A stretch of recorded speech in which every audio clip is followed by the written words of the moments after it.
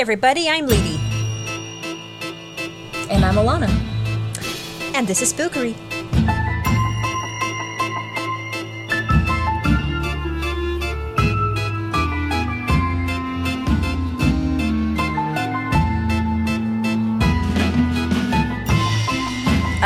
We're back, episode 3, baby! Let's go. Man, has it been 3 weeks already? You know, it's kind of crazy. It feels like it's been going on for longer, but at the same time, we haven't done enough. It's weird. Yeah, I think that's fair. I think all of the research kind of makes it feel longer, and also we've been talking about it for so long, so... That's true. The concept of spookery was born quite a while ago. It sure was. It sure was. But we're back. It's my turn again. We are doing the category of WTF cases. What the fuck? I got a good one for you, I think. I'm pretty proud of this one. Yeah, I've had a chance to recharge my batteries. I've just come back from the spookiest of vacations, literally Halloween in Salem. Not to date this recording, but I've just come back from that. And man, we have to go. We have to go. Next year. It's booked. I bought my ticket. We're going. All right. It's happening. Yes, I want to go on all the tours with you. I want to see all the ghosts with you. I was literally going around Salem, just like pointing around a building going, is it haunted?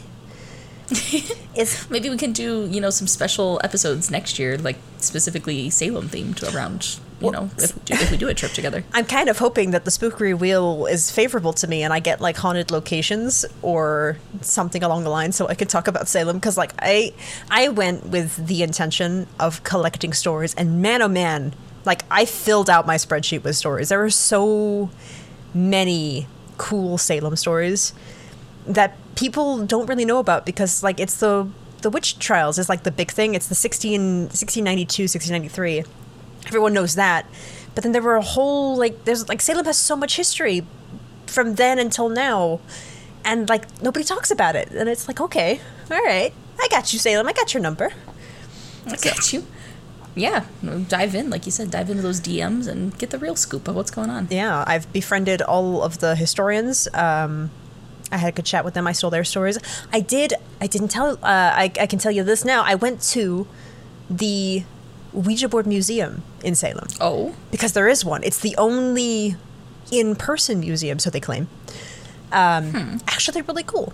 Like, it's got like a bunch of like the old historic Ouija boards that I talked about in the last episode, my last episode. And like it had, the Oriole board. It had the classic before Ouija boards. It had the Barbie pink one was there. I was a little surprised it didn't have Cryptique. It didn't have the beautiful blue Salem limited edition one. So I was a little. That is unfortunate. It did have the Barbie one, so that's pretty cool. Yeah. So I do have a question though. When you say the only in-person one, do you mean like the other Ouija board? I mean, they're all for ghosts. Yes. 100%. Okay. No.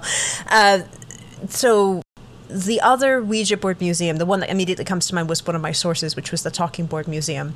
And that's an entirely virtual museum. Oh. So they don't have an in-person location. It's only a virtual archive, kind of like the Spookery is a virtual archive. I see. So they've collected Ouija boards and all the history of Ouija boards over the years, but it's all in a virtual sense.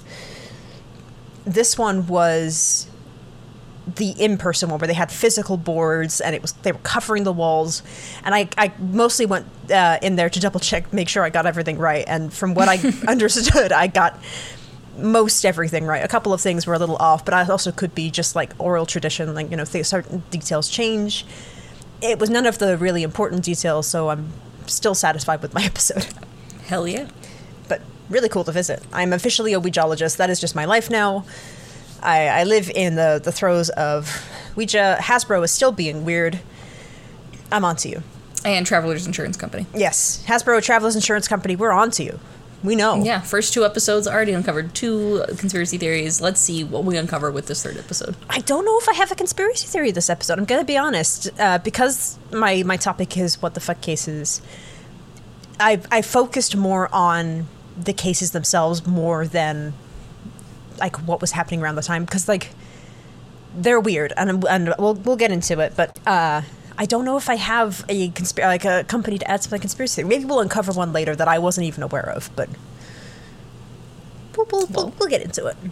Yeah, well, I'm excited nonetheless. Like I said, I don't know anything about this one. Even seeing the title of this, I don't think I've ever heard of these, so... Oh, that makes me so happy, so... I am intrigued. All right, so for those of you who did not read the title of this episode, I am covering the Erdington murders, also known as the Erdington coincidences. They're technically two separate murders. Both of them happened in Erdington. They are not connected in any way. But there is a vein of strangeness to them. And we'll get into it. I'm really glad that you don't know this. You've never heard of the Erdington murders or the Erdington coincidence? No. No. Yeah. What a name. I know, right? Like, this is a British set of murders. It's two murders. Not connected in any way, shape, or form. They're not related to each other. Yeah, we'll start there. I did actually think about how I was going to do this, because this is a very fun case, but it's also like you could, hand out the key early and be like here, like this is the twist, but now we're like really pay attention because the details get kind of weird. Or I could tell you the stories and kind of let it sink in slowly and then do the recap at the end. So I love it. I'm going to just get straight into the murders. And then we'll do a debrief at the end, kind of going over what makes this so bizarre. I'm here for it. Yeah, I hope you guys enjoy it. I'm going to start off quickly, though, with a trigger warning. We are going to touch upon sexual assault. I will flag it when it comes up, so you can skip ahead, but just know that it is part of this case. I'm not going to go into any detail, but just be aware that we do talk about sexual assault later on. Perfect. So, Alana, how do I like to start my stories? With context. I sure do. Okay. So we're going to get a whole big scoop of context right where we like it. Yes. My favorite spice is context, so let's get into some context. So my context is Erdington, which is, of course, the setting of my What the Fuck case. Erdington is a suburb of Birmingham, England. It's 3 hours northwest of London in good traffic. I'm not going to claim that I've tried it recently, but in good traffic, when I checked, it's about 3 hours northwest of London. I'll trust you on that. Yeah, please do. Please trust me. All of my research, it's a very ordinary English town. It's very ordinary. It has a population of 23,000 people as of 2001. Most residents are Christian, though there is a rising population of agnostic and atheist residents. Very, like I said, very standard. Here's a random side note, because I love those. Erdington appears in something called the Doomsday Book. Oh. It's spelled Domesday, Domesday, but it's pronounced Doomsday. Well, it doesn't sound good. Well, the Doomsday Book was originally called the Book of Winchester, and it was actually a ledger of William the Conqueror. And it was how Old Willie used to log all of the lands and holdings that belonged to him. So when he conquered, he was like, that's mine, that's mine. So he would log it in this book, and it was called the Doomsday Book because whatever he wrote in this book, you couldn't change it. It was unalterable, and it could not be challenged, so it was called the Doomsday Book. All right. Nothing to do with the end of the world. It's just what it was called. So back to Erdington. Yes, did you want to say something?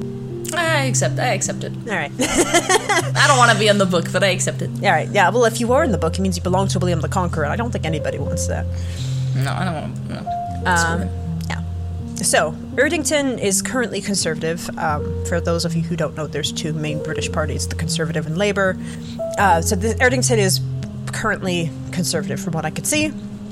And it is actually the home of a couple of famous people. We love that. So it's the original hometown of footballers Paul Devlin, Ronnie Bird, and Mike Kenny. Oh my gosh. These are British footballers, not soccer players. Like, you're soccer players, but British footballers. Yeah, I know them just the same. Not at all. Makes no difference.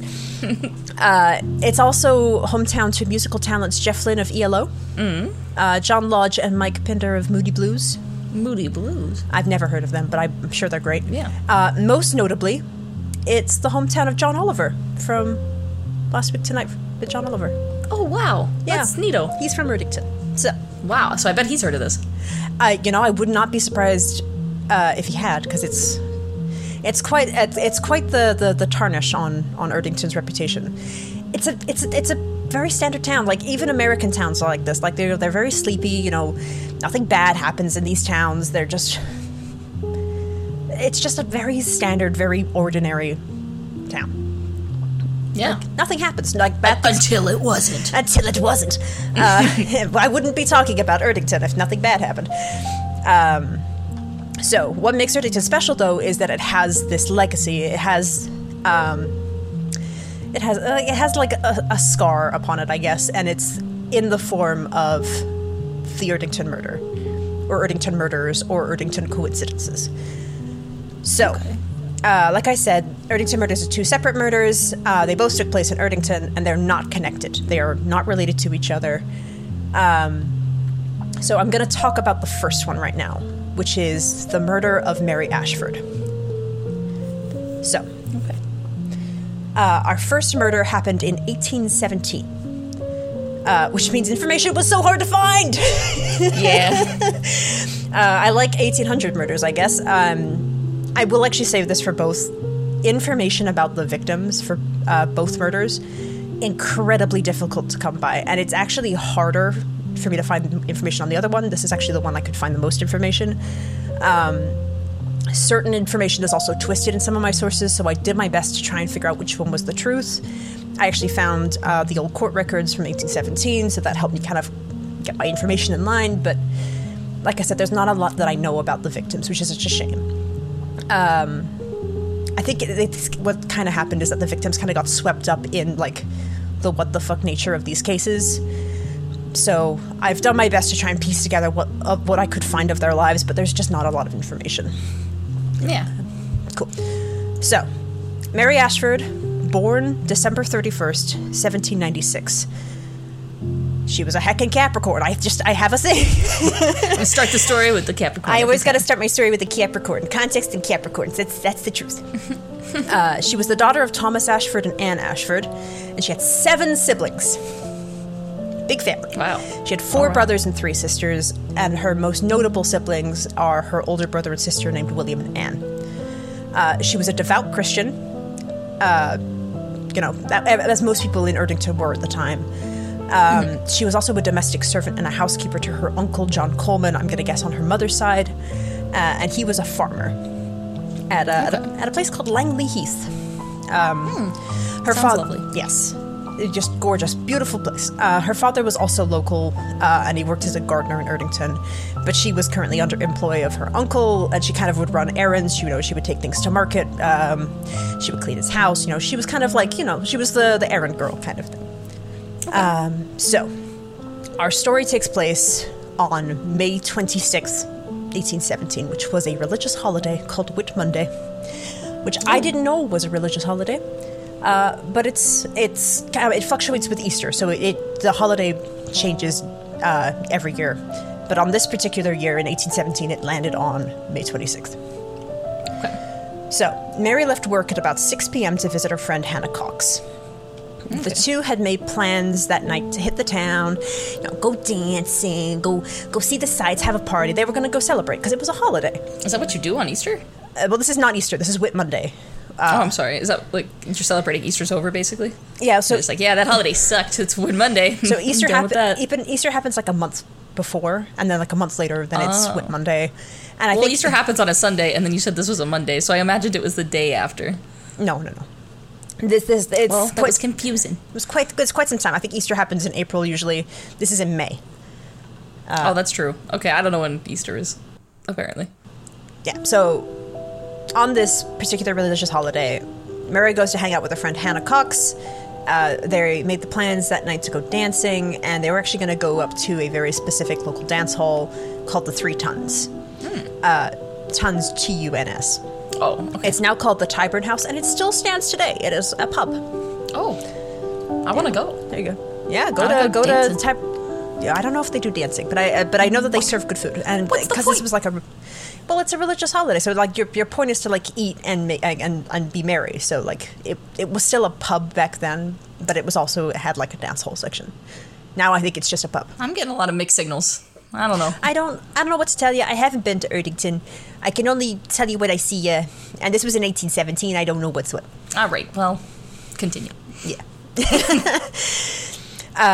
What's worth noting here, earlier in that week, Hannah's mother actually reported that Mary had said that she had a bad feeling about the week to come. So, very, very ominous. Yeah, that's not good. So, Mary goes to the Cox's house at 6 p.m. They get all dressed up, and it is actually noted that Mary had bought brand new shoes for the event. She was going out in a beautiful brand new dress, and she was wearing a straw bonnet. Oh. They reportedly arrived around Tyburn House at 7:30 p.m. And the party was in full swing. Ooh. Yeah, like, they were late to the party. Things were already getting started. You show up fashionably late. You want to get there when things have already, like, gotten into things. You don't want to be the first one there. Right. No one wants to be the first one on the dance floor. Oh, my, can you imagine? You show up to the dance hall, like, you're the only one there. You're like, well, I'm going to cut a rug. It's fine. No, you get there, all the other girls on the dance floor are already sweaty, their hair is frizzy, and you get there looking like a snack. She's going to clean up. Oh, let me tell you. She knew what she was doing. Let me tell you, Mary was a snack. She was looking fab this evening, and it's actually reported that she was kind of the belle of the town. She was gorgeous. She looked great in her new dress and her straw bonnet, and she was seen dancing with a variety of suitors. It was later in the evening they actually began conversing with two men in particular, one named Benjamin Carter, and the other was called Abraham Thornton. I don't trust him. Fair. You should not. So, at midnight, the four left together. They left Tyburn House, and they were going along the path. Benjamin and Hannah split up with Mary and Abraham. So, there were a couple of my sources that said that Benjamin returned to the dance hall, but the actual court record stated that he just went home. And I was like, wow, like Benjamin either like kept the party going past midnight, or he went home. One of the two. One of the two. But the court records indicate that he went straight home, so I'm going to say he went straight home. Okay. Hannah also went straight back home, and Mary announced that she would be going to her grandfather's house that evening because it was closer to work, which was true. Hannah did note, however, that Mary would need to come back to Erdington to pick up her work clothes anyway because she had gotten dressed at Hannah's house. So, like, it wouldn't have mattered. She could have, like, she was gonna go. She had to come back to Hannah's house anyway to pick up her clothes. Yeah, her plan made no sense. She kind of made a note that she was like, all right, Mary, like, get it, but, like, be safe. Yeah. So Mary and Thornton departed in the direction of Mary's grandfather's house. At 2:45 a.m., Thornton was seen leaving a friend's house with a woman in tow who kept her head down and hidden.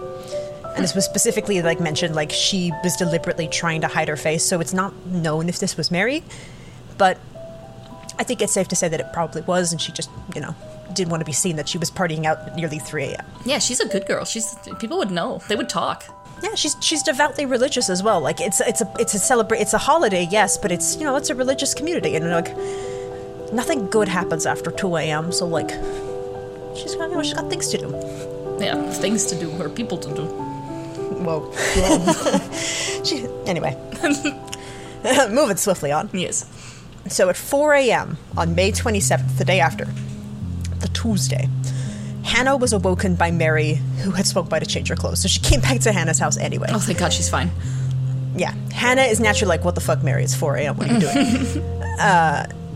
And she noted that Mary appeared in a pleasant mood and had spent time with Thornton before the two had parted ways. So, of course, they're getting, like, Hannah's like, what's up? But also, like, are you safe? Are you good? She's like, yeah, I'm totally fine. Mary began her walk home promptly about that, and a lot of witnesses saw her on the road just a little after 4 a.m. So she arrived just before 4 a.m. and she left right after 4 a.m. So it was a pretty quick turnover. Yeah. And witnesses reported that she was traveling alone. Okay. Some of the witnesses that saw her between the hours of 3:30 and 4:30 a.m., they all said they saw her alone, but they also noted that she was walking quickly. So, That either could be that she was nervous or she was just trying to get to work, but it was noted that she was walking quickly. So do with that what you will. Okay.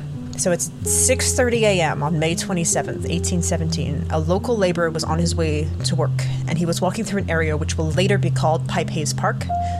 But at this moment, it's currently just a field in Erdington, but he's on his way to work.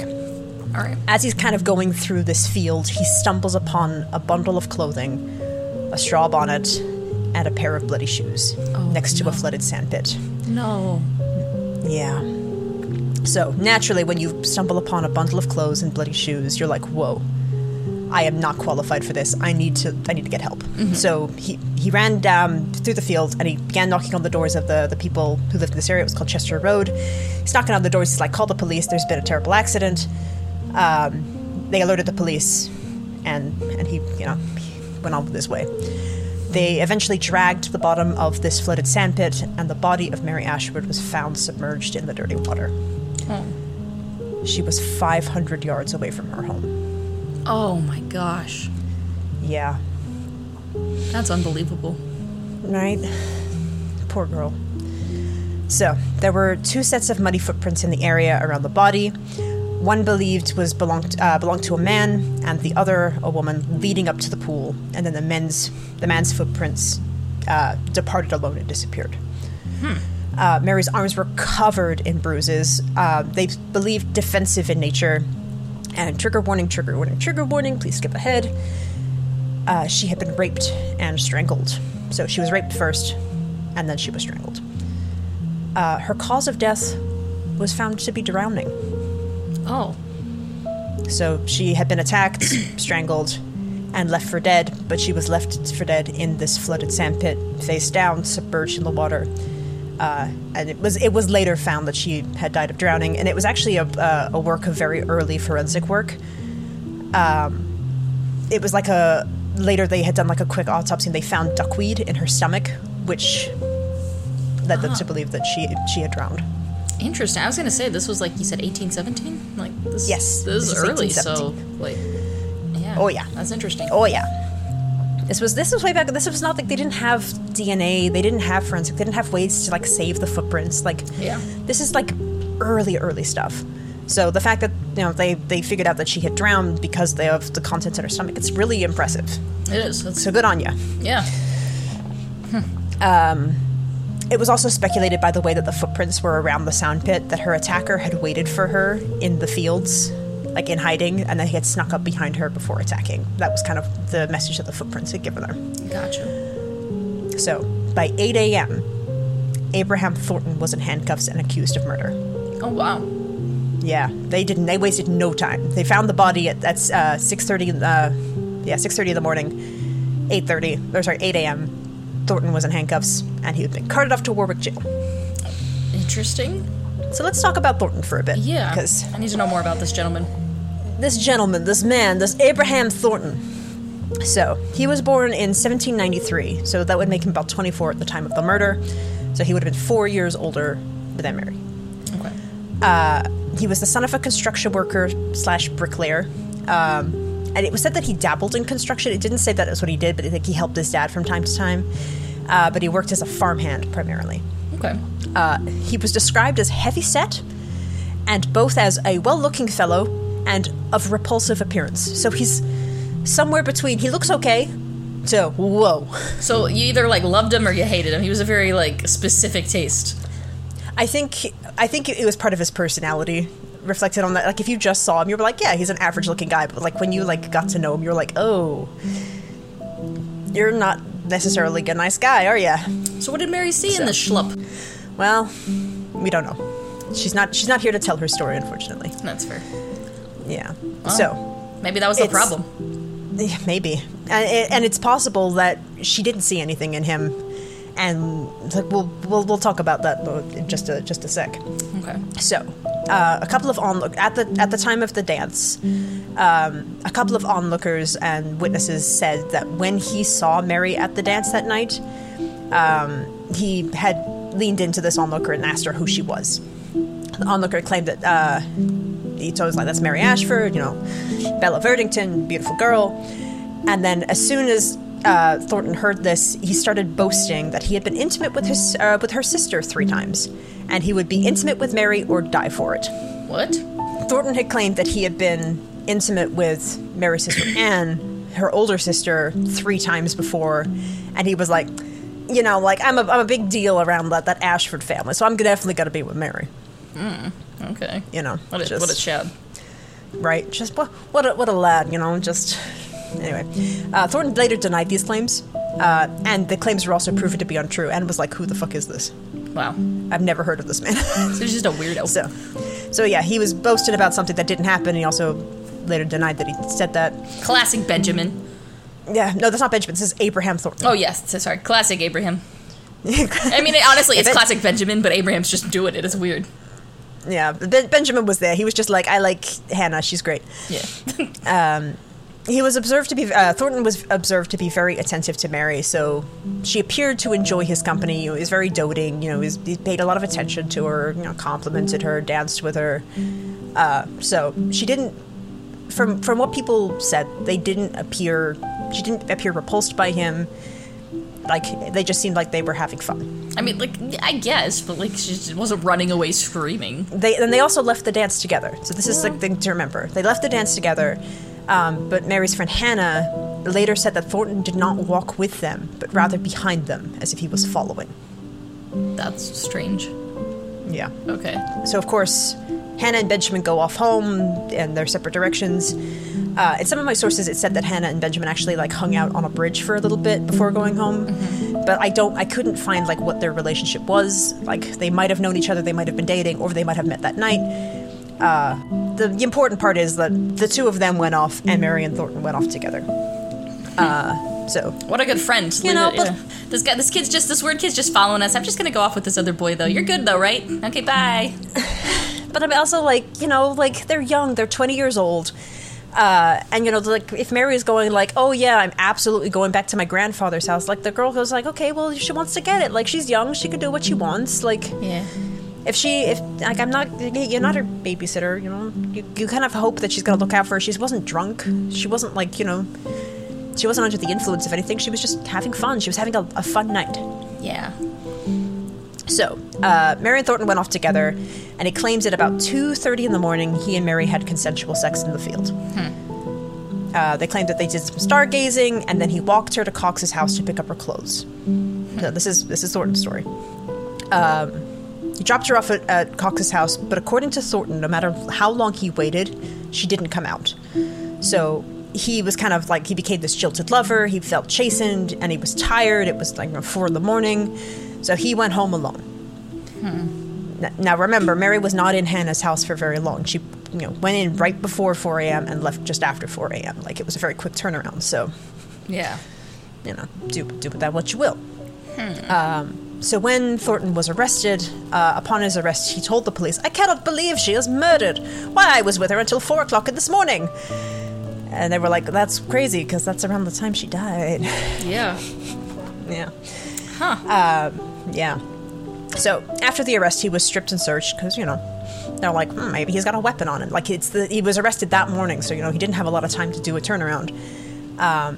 So his shoes were confiscated, and blood was found on his undergarments. This ain't looking for you. Yeah.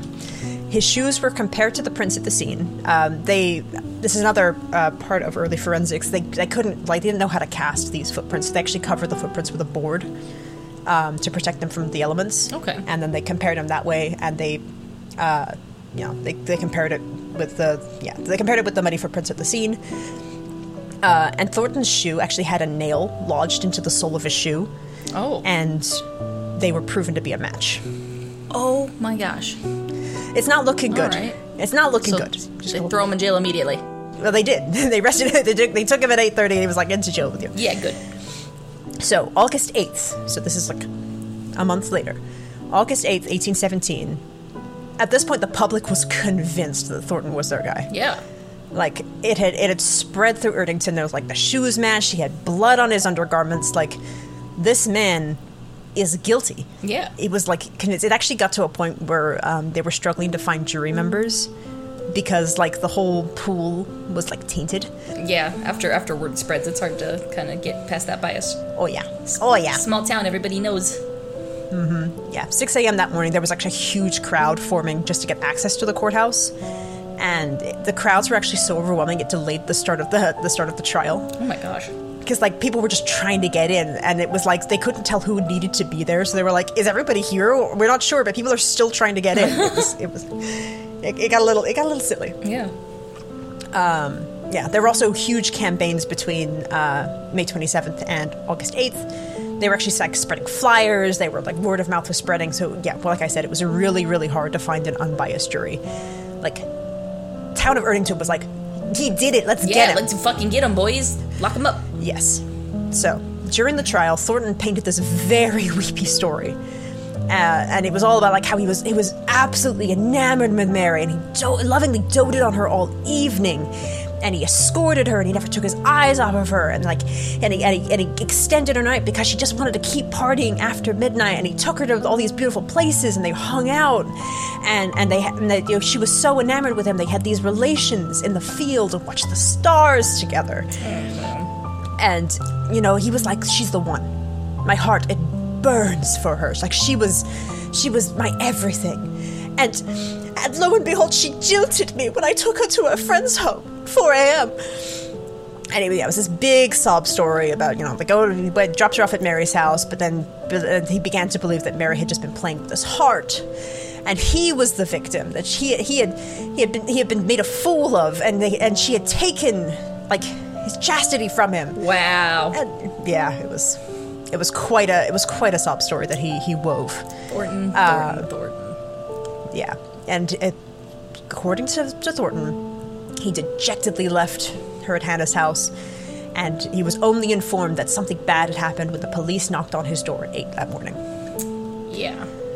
That sounds super convincing. Yeah. Unfortunately, there were plenty of witnesses to back up Thornton's claims.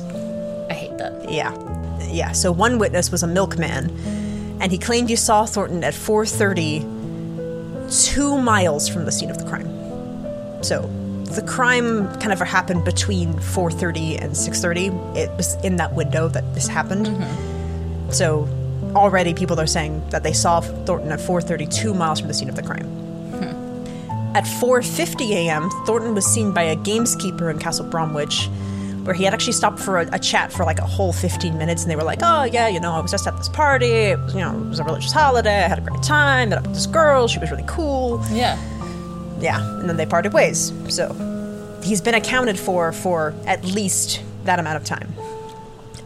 The defense stated that for Thornton to have to, if Thornton had the opportunity to kill Mary, he'd have to chase her down, attack her, then travel 3 miles in no less than 11 minutes. Which, this was the 1800s. That's quite a task. Yeah. Yeah, they didn't have cars. They didn't, there wasn't like a local horse, like. Yeah, it was quite... I mean, it's not impossible, but it was, it was quite the ask. Hey, I know how bad my mile times are. This guy would have to be pretty fast. Yes.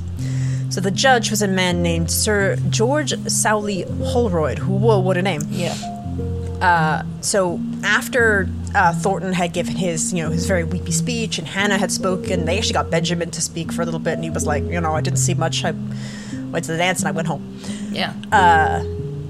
So he took 2 whole hours to sum up the case after everyone had made their speeches. Wow, okay. Yeah.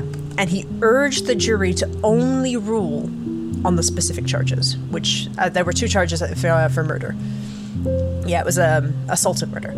And the jury had to forget any implied malice. Like, they couldn't go on any speculation. Yeah. It's a fair request, but... Yeah, no, just wait.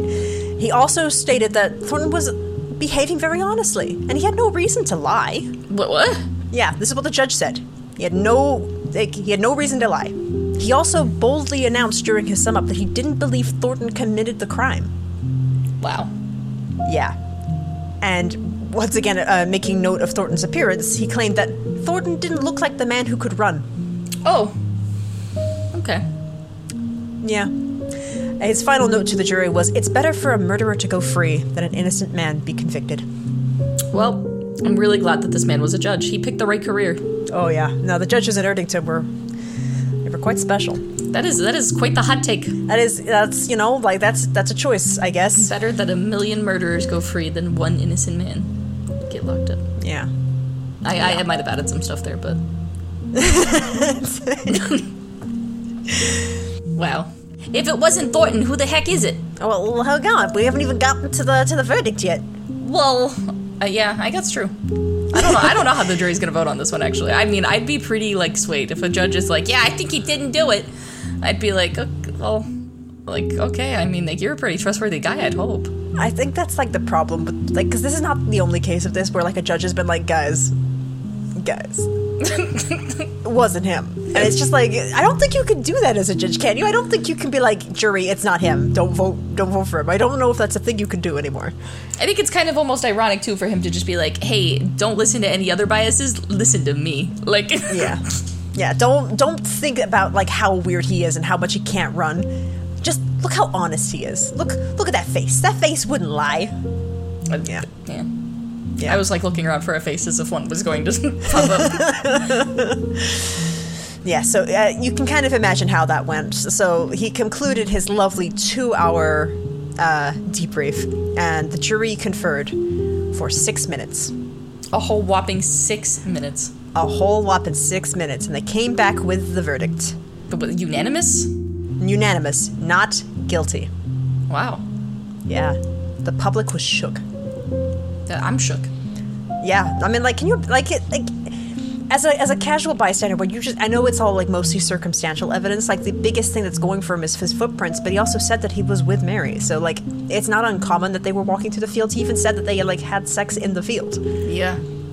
So, yeah. I don't know, but I don't know. But who else could have done it? Well, see, Thornton's not done. Wait, who?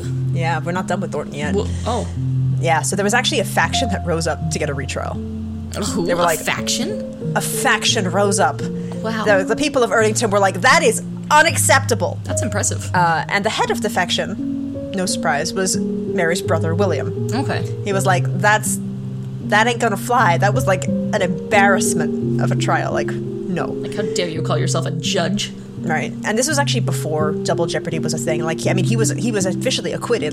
If in modern times, that would be it. He was declared not guilty. He couldn't be retried. But back in 1817, that was it was totally fine to do that. They were like, I didn't like that trial. Do it again. That's cool. Well, not really, but I mean, also, is double jeopardy a thing in the UK?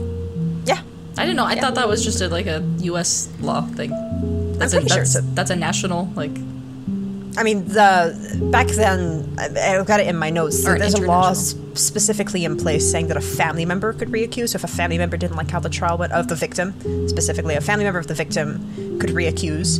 Okay. It wasn't just any member of the public, but it had to be specifically a family member of the victim, and that law was changed 2 years later. So I'm pretty sure double jeopardy is a thing. I don't believe it's not. I've always grown up with double jeopardy, so... From all the times that I've been accused. No, I'm kidding. It's very commonplace. Yeah, it happens. Well. Yeah, so naturally, this faction, they sent out articles to a variety of newspapers. They handed out flyers, and they were demanding a retrial because this was a severe miscarriage of justice. They were like, no. Yeah. There's no way. There's no way that was just going to happen. Yeah, how do you have the suspect just walk out the door? Yeah, he was found with blood in his undergarments. His shoes matched. He was with her the whole night, and the judge was like, no, it wasn't him. He doesn't look like he could lie. Yeah, you see him? That guy can't run. No, he can't run. He's not gonna make it. That's case solved. He can't run. They can't run. Did they even have him run? That would have solved the whole thing. They could have just had this guy run. I do not believe they asked him to run. This is bad judge. Bad judge. No, Slap him on the wrist. Oh, we're not even done. Hold on. Oh God, does he get worse? Hold on. It gets worse. Oh, God. So this faction, they appealed, and so a retrial was granted. They were like, you know what, that was a bit of a mess. Let's do it again. So on November 17th, so this is many, many months later. The first one was in August, this is in November. So November 17th, Thornton was brought back before the court. The bizarre twist of this retrial occurred, however, when they asked for his plea. They were like, hey, Thornton, we're back at it again. You know the drill. how do you plea? And Thornton looked at the jury and the judge, and he was like, not guilty! And I am ready to defend the same with my body! What? Yeah. He then donned a pair of leather gloves, took one off, raised it above his head, and he threw it at the feet of William Ashford. What? He challenged William to a duel! What? Yeah. What? Trial by motherfucking combat. Is that a thing you can That do? It was. In 1817, this was a thing you could do. Trial by combat? It was not a thing that people wanted to happen. They were like, that's kind of weird, but it was very legal. What? You could do it. So the terms were very simple. If Thornton won the duel, he would be acquitted and he would be found not guilty. What is that so? If I lost, can beat you in a duel, what? Yeah. If he lost, however, he would be carted off to jail with the verdict of guilty. And he challenged Mary's brother, William Ashford, to this duel. I hate this. Right? They just have to honor this request? No. William did not accept this duel. Okay, good. William and his lawyer kind of looked at each other and were like, what? Like, what the fuck? Yeah, how do you not laugh at that? Like, you'd be like, haha, okay, like, judge, let's get chop trial. Yeah, they're like, we gotta get on with this. William and his lawyer actually claimed that they wouldn't allow William to become a catalyst of justice for his sister. They didn't want it, like, it all to come down to, like, William's, like, efforts to fight Thornton. Yeah. But he also said that he wasn't willing to do it because it would just be giving Thornton an opportunity to murder him. Yeah. Yeah. Straight up. I mean, like, both good points. I agree with William. Yeah, William is like, I've literally been campaigning against this man for months. Like, he knows I don't like him. He's gonna kill me. Yeah, why would I want to fight the murderer? Yeah, he's like, he's gonna, like, literally commit the murder again on me. And the judge responded, let's not call this murder. It's perfectly legal to duel one another. Wow. Yeah, the judge was like, I'm kind of in. It's a different judge. Weirdly enough, there's a different judge. Oh my god! Yeah, and he was like, I'm actually kind of into this. I want to see where this goes. Like, I will allow it. And everyone was like, what the fuck? Oh my god. This bored judge is just like, yeah, go on. Yeah, it's like, it was kind of a boring Tuesday. Let's just see what happens. Oh, Jesus. And William and the prosecution are just like, what? What? So what do they do? Unsurprisingly, the retrial did not go as planned for the Ashford family. And between the denial of the duel and the judges being weirdly sympathetic to Thornton again, they were like, he doesn't look like he can run. He's like, look at that guy. He's ready. He's ready to throw down and duel you, but he can't run. No, definitely not. No. Dueling and running, two different skills. Pretty much. So it was actually a panel of 5 judges for this retrial, and all 5 of them ruled. Yeah, they were all just like, this is fine. I accept this. So the 5 of them kind of looked at each other and they ruled that there simply wasn't enough evidence to convict Thornton. There wasn't enough. There was no substantial evidence. They had a lot of circumstantial, but there was nothing that would really, like, it really pointed to him. Oh, except, like, the fact that he was there? Except the fact that he could have been there, but he was also possibly 3 miles away talking to a milkman. Yeah, but how reliable was that milkman? I didn't get a lot of information on that milkman. I don't trust him. You know? Is he as reliable as this judge? Because these judges they're doing something. They're smoking something. Ugh, this town. Right. Anyway, Abraham Thornton was officially declared not guilty again. And he was released. Don't stress, though. You win this time. Thornton. Don't stress. He did not get away that easy. Good. And this was really unfortunate. If he wasn't the killer, this is really unfortunate for him, but the town was still convinced. Everyone was convinced except these judges. Yeah. So, after the trial, he was hounded by the people of Erdington, and he was run out of town. Oh my gosh. Yeah. He fled to his hometown of Castle Bromwich, and they were like, we don't want you. No, we're good. So he made a decision that he was like, the UK, England knows who I am. I'm not welcome here anymore. Yeah. I'm gonna go to America. Well, we don't want you either, bud. No, they took him. So he actually attempted twice. The first time he hopped on a ship, but the sailors recognized who he was and they threw him off overboard. They were like, no, not on this boat. You can't be here. Yeah. That's funny. And then he successfully hopped onto a ship to New York, and he was essentially banished from the UK. Yeah, New York will take anybody. Yeah. It was later found out he did marry, and he did have kids, and he had faded into obscurity. And, if he was innocent, that's great. I'm glad that he could move on with his life, but if he was guilty, like, wow. What a way to go. What a way to go. So Mary Ashford's grave, I believe, is still in Erdington, and it's capped with something called a murder stone. What is that? So a murder stone is essentially, it's a grave header, but it's specifically intended to honor victims of murder. Oh.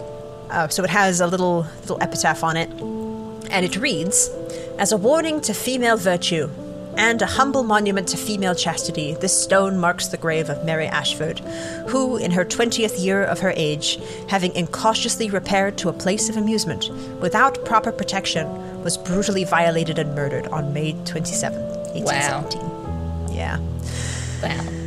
So, the Mary Ashford case remains unsolved to this day. Nobody other than Thornton has ever been tried with the murder. There's been no other suspects. It just stands unsolved, and it's still unsolved to this day. Naturally, it left a very deep scar on Erdington. Yeah. Yeah, this was quite a shocker.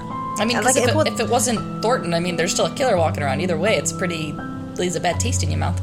Yeah, it was like I said, this is a town just like any other. This doesn't happen in these sort of towns. So, yeah, like people were just they were kind of left bamboozled. They were like, well, if it wasn't Thornton, there's a murderer, and if it was Thornton, he got away. So, who knows what he got up to. So naturally, the events that happened 157 years later reopened a lot of old wounds.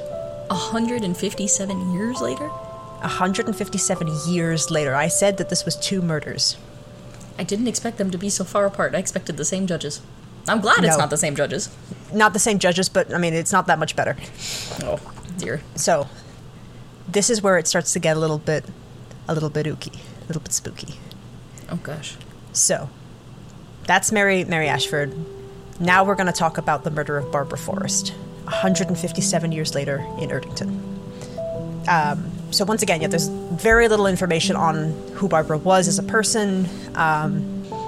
It's shocking that there's even less information on her than there was on Mary. Like, Mary's kind of got, like, the spectacle of the trial by combat kind of kept it going. Mm-hmm. But Barbara, like, there's so little information on her. And because of what I'm about to talk about, it all gets very muddy. So I found what I could, but there's not a lot on her, which is a big shame. So we do know that she was born either late 1953 or 1954, to parents Margaret and Gordon Forrest. Okay. And we do know that she had a sister named Erica. A lot of my sources stated that Mary and Barbara had the same birthday, which would make her birthday December 31st, 1953, making her a Capricorn, but I don't know this. This wasn't in all of my sources. I couldn't find an obit with her birthday. I'm not sure. But it's possible that their birthdays were the same. Interesting. She was also devoutly Christian. She had just turned 20, just like Mary Ashford, and she was, at the time, dating a man named Simon Belcher, who was 21 at the time. Okay. So, Barbara was currently working as a nurse in a local children's home. She was kind of like, from what I could see, she was kind of like a social worker, but she also helped take care of sick children. And she was also the national secretary at the Lutheran Church Youth Movement, along with Simon. Simon's father was the local minister at the time for Erdington. So all around, just a really sweet and nice girl. Yeah, and she's beautiful too. She's a beautiful girl. She's standing up for her community. She's taking care of children. She's done nothing wrong in her life. She is, she's literally like the poster child of living a good life. Wow. And tell us about what's horrible is about to happen. Oh yeah. So on May 26th, 1974, does that date sound familiar? Yeah. The couple attended a service. And they actually led the service because Simon's father, I think he had to step away for the time. So the two of them worked together and they led this service on a day called Whit Monday. Sure enough. Same day. Like I said before, Whit Monday changes based on the year. On these 2 particular years, it lined up on the exact same day. That's wild. May 26th. That's wild. Yeah, so, much like Mary Ashford and her friend Hannah Cox, the two were going to go celebrate in Erdington, and they were actually going to go, I think, a little bit out of town as well. And they were just going to go to a couple of pubs. They were going to dance the night away. Something to do. You got to dance. Yeah. It was reported earlier in the month before the murder, Barbara had been reported saying, This is going to be on my unlucky month. I just know it. Don't ask me why. I don't like that. So they both knew. They both knew. So Barbara and Simon reported at several pubs along the way, and they had been seen dancing throughout the night. Their timeline is really, really unknown. I don't know which pub specifically they went to. I know that they were pub hopping. I think it actually led them a little bit outside of Erdington. They were not in Erdington at the time that they ended their evening, but they were coming back through to Erdington. We do know that Simon walked Barbara to the bus stop at 1 in the morning of May 27th, 1974. Okay.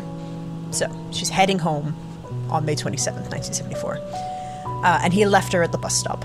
Like all good boyfriends do. I mean, if he lived locally, I don't know what was going on. I don't know what was happening with Simon. He might have, something had happened. He might have been called to work. He might have had to go clean up. I don't know where he was going. I'm not going to blame him at all. There's no way he could have known. This is also I'm it's a blaming sleepy town. Simon. I'm blaming Simon. It's a sleepy town. There's no way. This doesn't it happened to Mary Ashford 157 years ago. Bad things don't really happen. So, if all things had gone according to plan, it would have been a very quick bus ride back into Erdington, and then it would have been a 10-minute walk to get back home. Wow. Yeah. So that was kind of her path through the night. She was going to get on this bus, get dropped off back in Erdington, 10-minute walk home. Yeah, and I'm sure there wasn't a lot of people on the bus back then. Yeah. We'll talk about the bus in a little bit.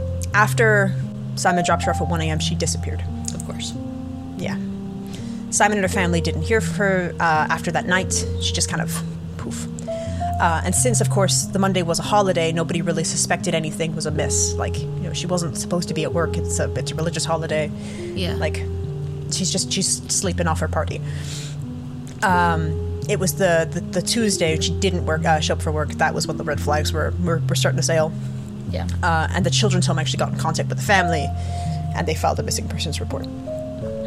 It was on June 4th, several days later, that the body of a young woman was found. Oh, it was found in a sandy ditch in Pipe Hayes Park, Erdington. Oh, I just got chills. Does that sound familiar? Yeah. Oh, that's eerie as hell. The body was covered, not with water, this time it was with bracken. And, trigger warning, she had been raped and then strangled.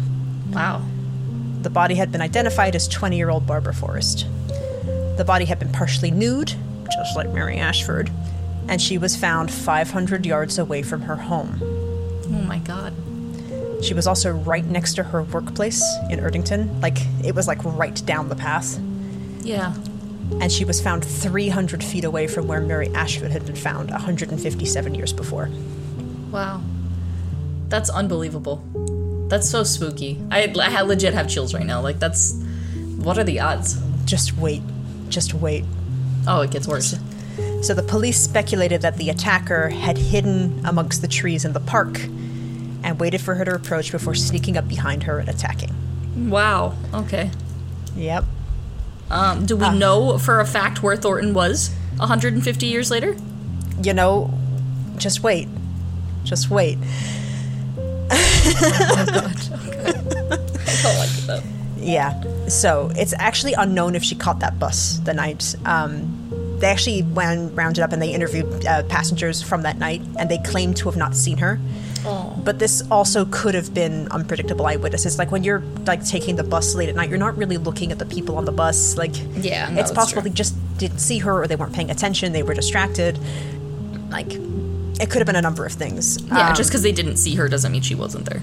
Yeah. There's also a theory that she might have gotten a lift from a friend. So if she wasn't on the bus, maybe somebody that she knew or recognized saw her at the bus stop, and they were like, hey, let me give you a lift back to Erdington.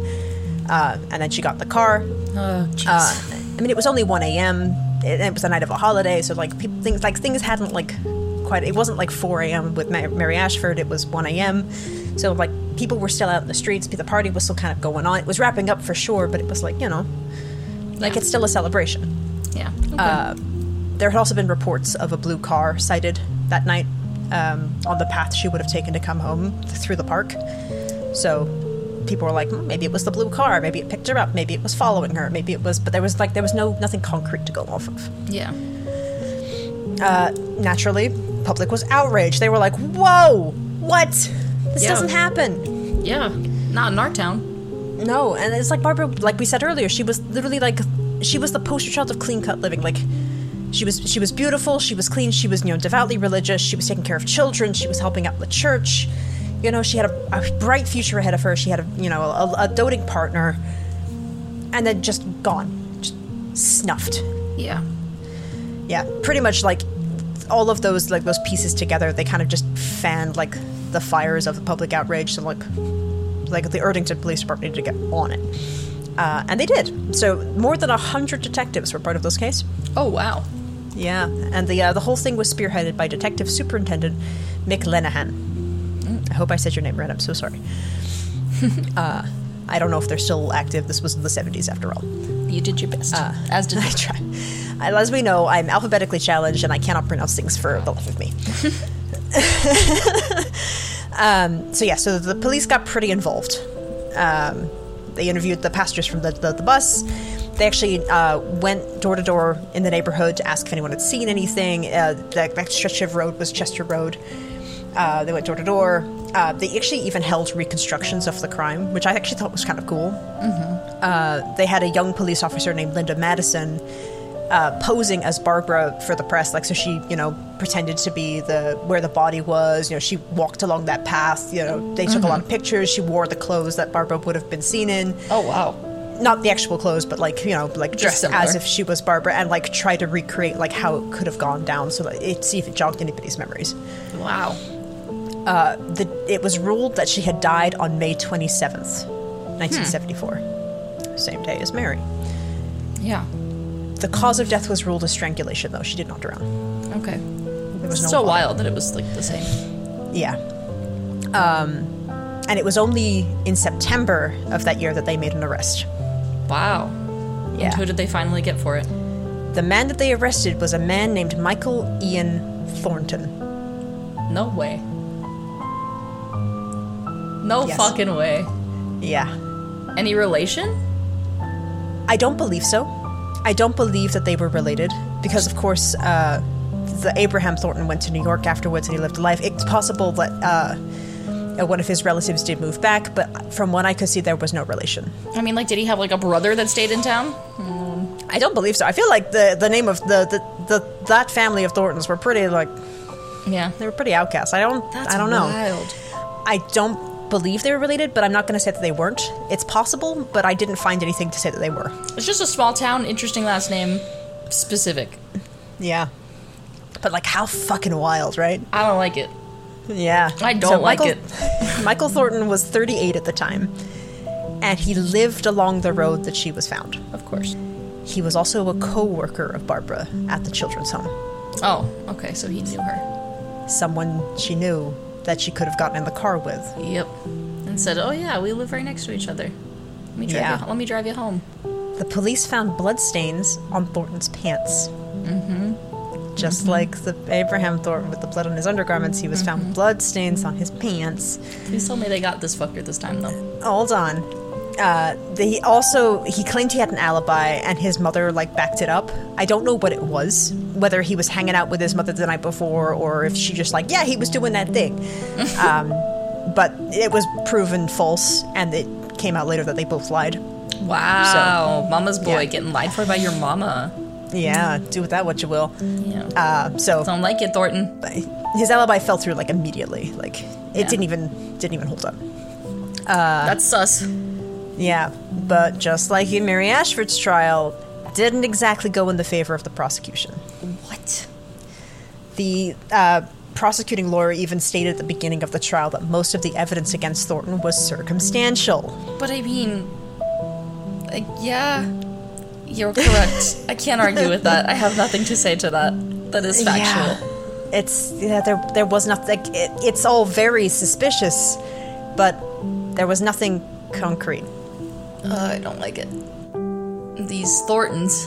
Yeah, and it was actually on the 7th day of the trial that the judge turned to the jury and advised them not to take circumstantial evidence to heart, and that he didn't think Thornton was guilty. Oh my gosh, these judges. Yeah, he advised the jury to hand out the verdict of not guilty. Whoa, lo and behold. They did take longer than 6 minutes this time, but they did come back and were like, we don't think he did it. Surprise, surprise. Surprise. It's a freaking prize. And while I do agree with, like, you know, they shouldn't take circumstantial evidence to heart, like you said, at the end of the day, you want a crime that is convicted solely upon, like, facts, and you want to make sure that it is true without beyond reasonable doubt. But for a judge to specifically say, I don't think he's guilty, that's the extra step. Right? And the fact that it happened twice. Yeah. 157 years apart. It's like, Moderate your judges, Erdington. Oh my God. Get it together. Yeah. I don't know where this trial specifically took place. I don't know if it happened in Erdington or if it was in, like, a local town. But, yeah. The fact that it happened twice, real fucking weird. Yeah. Yeah. And so it should be no surprise that everyone was pretty freaking outraged. They were like, what? Again? Can't believe this. When we specifically asked you not to? Yeah. So it should be no surprise that Barbara's older sister demanded answers. Older sibling stepping up. Your older sister, William? Oh, no, Erica was her name. Well, close Yeah, enough. can you imagine? Wilhelmina. No, Erica, who's a badass. She did not go as far as demanding trial by combat. That did not happen. I'm sorry. Michael Thornton was just like, not feeling the trial by combat. I'm sorry, not doing that. It was also, I think, illegal at the time. But she has been demanding answers for the past 40 years because this is unsolved. Still, just like Mary's 40 case. years though. What a 40 years it has been. I mean, I think Mary's case has been unsolved for 190, like nearly 200 years, probably 200 years at this point. jeez. So Erica's been like, we need to get this case reopened. They need to relook at DNA evidence because now, like back in the 70s, that wasn't a thing, but now we have all this technology. And we got all sorts of DNA evidence. Right. It was actually in 2012, specifically 40 years later, that Erica demanded that they reopen the cold case back up and retest all the samples they took. She remembered specifically they took a bunch of samples. They had the pants with the blood on it. Of course, Barbara's body was pretty decomposed at the time, but maybe they took a rape kit. Yeah. The spokesperson from the police department stated that there were no further forensic opportunities to explore. Meaning they did not have the evidence available, I'm assuming. I don't know what it means specifically, but it pretty much sounds like the department either lost or destroyed the samples. Yeah. That is some bullshit. So chances are the department lost or accidentally destroyed samples. It's not great. They even had other police departments going, it doesn't look good. Yeah. The family of Barbara also requested to get Barbara's personal belongings back because, of course, it's been 40 years and, if there are no further forensic opportunities to explore, they can at least have their stuff back. I think they specifically requested some sentimental jewelry that she had. Yeah. They were gifted to her by her godparents, and they wanted her handbag back, phone, wallet, something to have that belonged to her. Yeah. Police departments ignored the requests. Wow. Yeah. The family actually got... Sorry, yes? Oh, I'm assuming, again, just because they lost these things? Well, they got a newspaper. The family reached out to a newspaper like, hey, we're not getting any answers. You're ignoring us. Is there anything you guys can do? So the newspaper actually reached out on the family's behalf to this police department. They were like, hey, where's their stuff? Yeah. The police said that they could neither confirm nor deny that the belongings had been misplaced. Yep. Okay. Yeah, real good. We can't 100% tell you, but we definitely for sure 100% have lost the items in question. But it's one job. Hold on to the evidence. That's the one thing you shouldn't misplace. Yeah, like you said, if you couldn't have solved the whole thing, at least you hang on to the evidence. But can't even do that. What happened to what happened? How did it get lost? How did the samples get destroyed? Where is her stuff? What? Did you guys move? Was there a move that you went from one office to the other, and they were like, ah, shit, we left it in the moving truck, and we'll never see it again? What happened? It really does make you wonder, like you said, what could have happened. Did you just I don't know, your kids came over and your wife's like, oh, look at this pretty jewelry, and you're like, yeah, they're never gonna need it. You can just take that. It really makes you wonder, what actually could happen to these items, or were things just kept in such a way that they weren't labeled, and then all of a sudden, so there is just this box of oh yeah, we don't know what that stuff is. Someone get rid of it. I don't know. And we'll never know, and it sucks because that stuff could have solved her murder, 40 years down the line. There could have been anything on her jewelry, on her handbag, on her clothes. And it's anything. happened. It's happened. We've seen it with cases where, the 40-year-old cases are not that old comparatively, and the people are still alive as long as there's evidence, like you said, with something, a trace evidence of something. I mean, but if you think about Barbara's parents, I think when I read, her father is in his 80s, and it's they might pass away not ever knowing what happened to their daughter, and it sucks and it's horrible. But you also see what immediately comes to mind is the West Memphis 3, and there's that whole debacle going on right now where the police department there is oh, sorry, there was a fire and it destroyed all the evidence. Yeah. And then a lawyer went down a couple days later and he was no, it's right here, I can see it on the table. Wow. And they were it's not there, and they're no, it's literally right here, I have a picture and I've sent it to everyone. Wow. And yeah, and they've been denying they've had this evidence for years, but it's actually just been in the back this whole time. They claim that there was a fire and there was no record of a fire. Why would they cover it up? Oh well, we'll talk about that if we ever talk about the West Memphis 3, which that is a tough case. And now we need to. But we'll save that for our 7-part spectacular, because that's a lot of information. It's a lot of horrible information. And, I don't know if I know about it. You don't know? Oh well, ma'am, that one's worth a whole fucking shelf in the spookery. Well, one day we will get to it. We will. And hopefully by the time we get to it, there will finally be a conclusion, because things have been happening.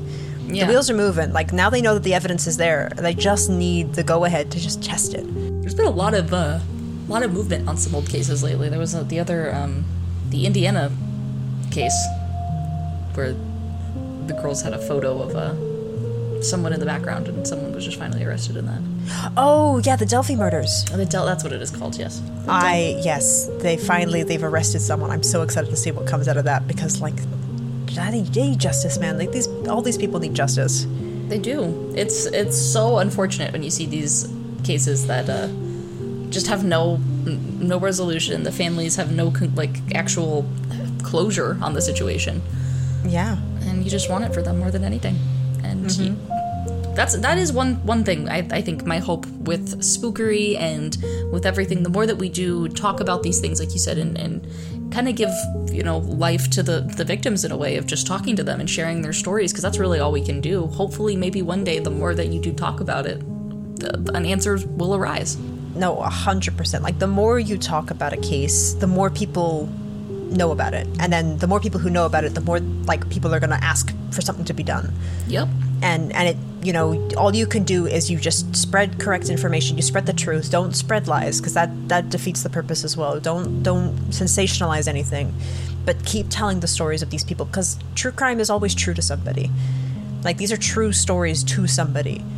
They're not, just they're fun stories for us to talk about, but they are real. And it's good to just make sure that they stay alive, even if it's just in our memories. It's true. 100%. I agree with you as well. Yeah. But unfortunately, that's how the Erdington murders end. Both cases are still unsolved to this day. One's 200 years and later. This one, Barbara's is 50 years now? Mm-hmm. Yeah, they're both unsolved, but neither case is closed. So there's still hope. There's still hope for both of these lovely ladies. Hopefully we can get some justice for them. But as of right now, the Erdington murders / Erdington coincidences are unsolved. Wow. So let's recap on the similarities, because this is what I thought about telling you at the beginning, and I was like, nah, I'm just going to hold on to this. So, both victims were 20-year-old women. According to some sources, they had the same birthday, December 31st. They both spent their last nights dancing. Both left the party with a man's. They were both devoutly religious, and it was actually, specifically in their descriptions, devoutly religious. Mm-hmm. Both were murdered on May 27th in practically the same spot, 300 feet away from each other. Yeah. Both in a sandpit the morning after a religious holiday, Whit Monday. Both women were found partially nude. Both were suspected to be committed by a man named Thornton, and both were raped and strangled, then left to die. Both Thorntons were found with blood on their clothes. Both had very strange alibis that were proven to be kind of shaky. And both Thorntons were acquitted. Judges in both cases were like, we don't think he's guilty. Both victims also had those eerily similar remarks right before their deaths. And of course, both cases are unsolved. That is truly, it is crazy to have such similar cases 150 years apart in almost the same exact spot. It just... Right? What same are the odds? Town, same spot. The fact that the suspects had the same last name. Like, what are the freaking chances? And in both cases, they were both the only people to ever be tried for the murder. Like, there were never any other suspects other than the Thorntons in both cases. Yeah, that is really wild, too, because usually there's at least someone else that they could go, well, if it wasn't this guy, it had to be this guy. And there just wasn't. There was nothing. No. And, you know, especially in Barbara's case, like, suspicion never fell upon the boyfriend. He was never even considered a suspect. He had nothing to do with it. Yeah. He put her on that bus, left her there and wished her the best. Yeah. So... That is the story of Mary Ashford and Barbara Forrest. Hopefully one day we can get some answers. But that's it. That's the Erdington coincidences, and I hope you guys enjoyed this what the fuck case of mine. Yeah, those really are. That's some what the fuck, like you said, just some crazy coincidences. Who would have thought? I just... Right? And yeah, I had quite a few I wanted to pick from, and this is the one that made my dad's eyebrows go, whoa. So I'm like, okay, this is the one we're talking about. Yeah. But man, like, whew, huh. No, I appreciate you coming with such a interesting case, ready to present, sharing this with me, because this is something I had never heard about, so even just getting to explore a new case and a new set of circumstances, as you put it, that's, I think, a really good, instead of just the Erdington murders, even the Erdington circumstances. Very interesting. Oh yeah, the coincidences. Coincidences. The coincidences. And that's what they are. It's just a whole heck of a lot of coincidences. Yeah, and that's the thing to remember. They're not related in any way, shape, or form. They're not connected. There's nothing to do with each other. It's just this eerie strain of strange happenstances that just happen to mirror each other. Huh. Yeah. It really makes you wonder. Because, I mean, even with the last ones we did, the fires, like, those were all very similar, yet very different at the same time. Oh, that was a thing I forgot to tell you at the beginning of the episode. I actually had another addition to your fire episode from my trip to Salem. Oh, really? There was a spooky fire! Wow. I need to hear all about that. The Ropes Manor in Salem. There was a woman who burned to death inside the Ropes Manor, Abigail Ropes. Oh. And after her death, it was a long string of, like, unexplained fires that all started in the same room the day that where she caught fire. Wow. Okay. Yeah. It was like, and I was, when I was there listening to the story, I was like, huh. Yeah. There's another one.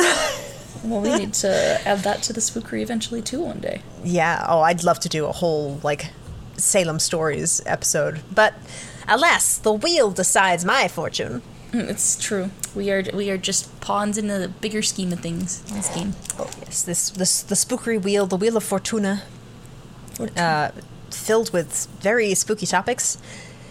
So I guess it's that portion of the episode where I spin the big wheel. It sure is, buddy.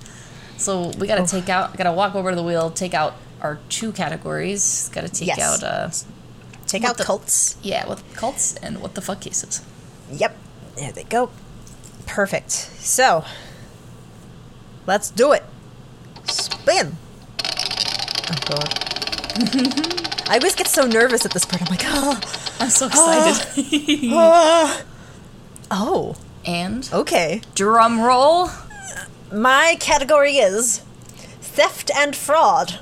Ooh. That'll be interesting. That is...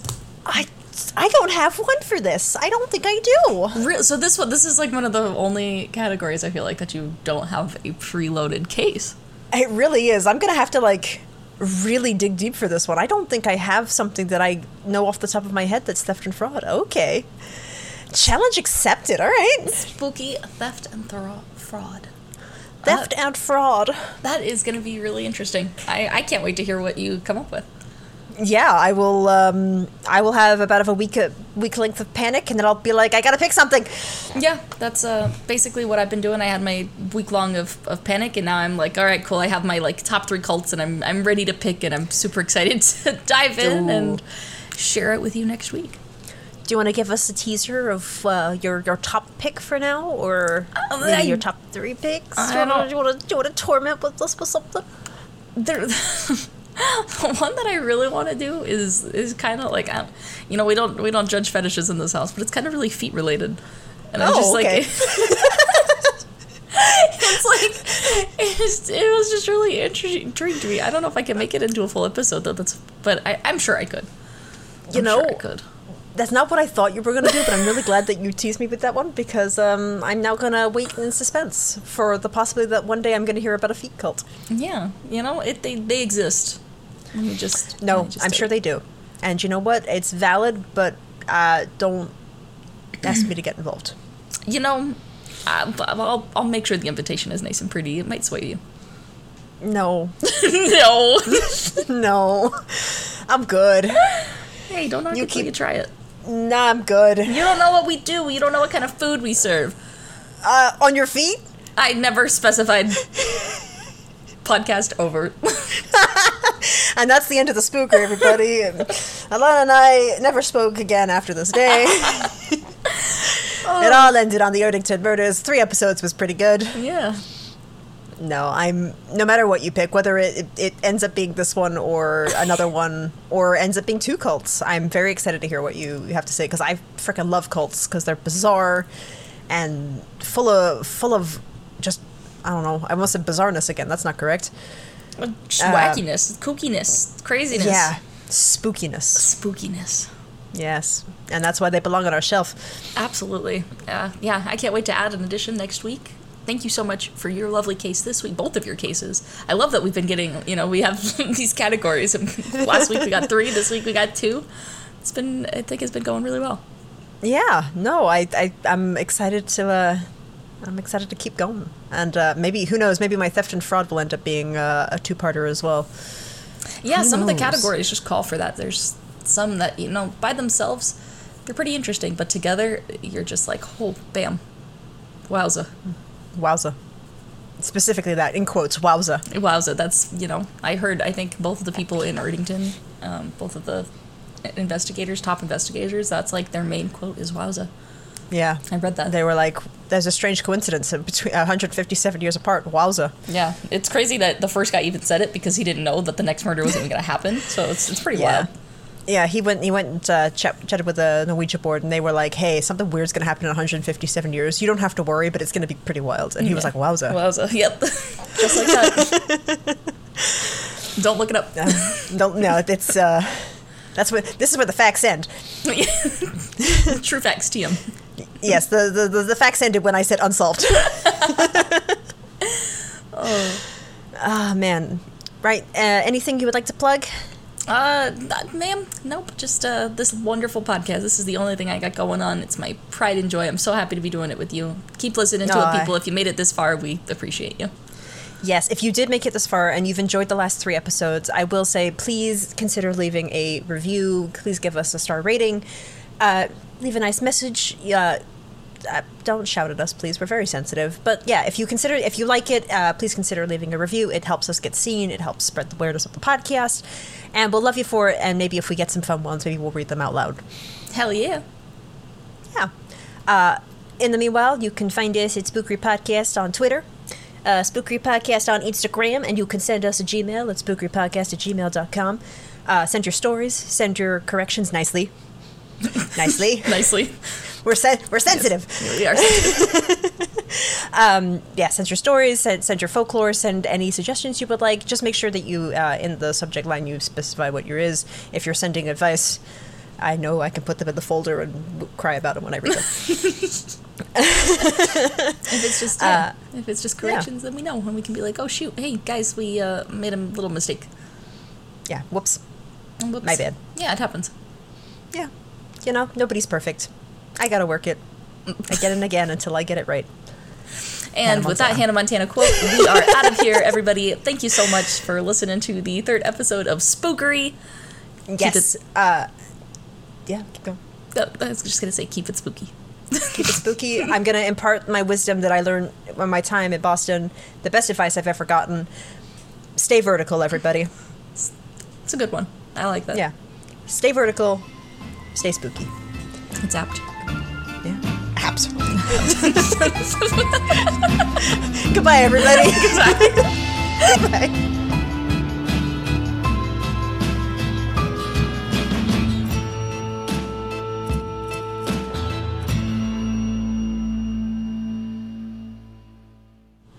Oh boy, she going. Hell yeah. Oh boy, she going. Oh boy, she going. She's going. She sure is. There she goes. Oh God, where's she going? Where is she going? Nobody knows. And no one's gonna stop her. We let her do her thing. Just gotta let her go. Right.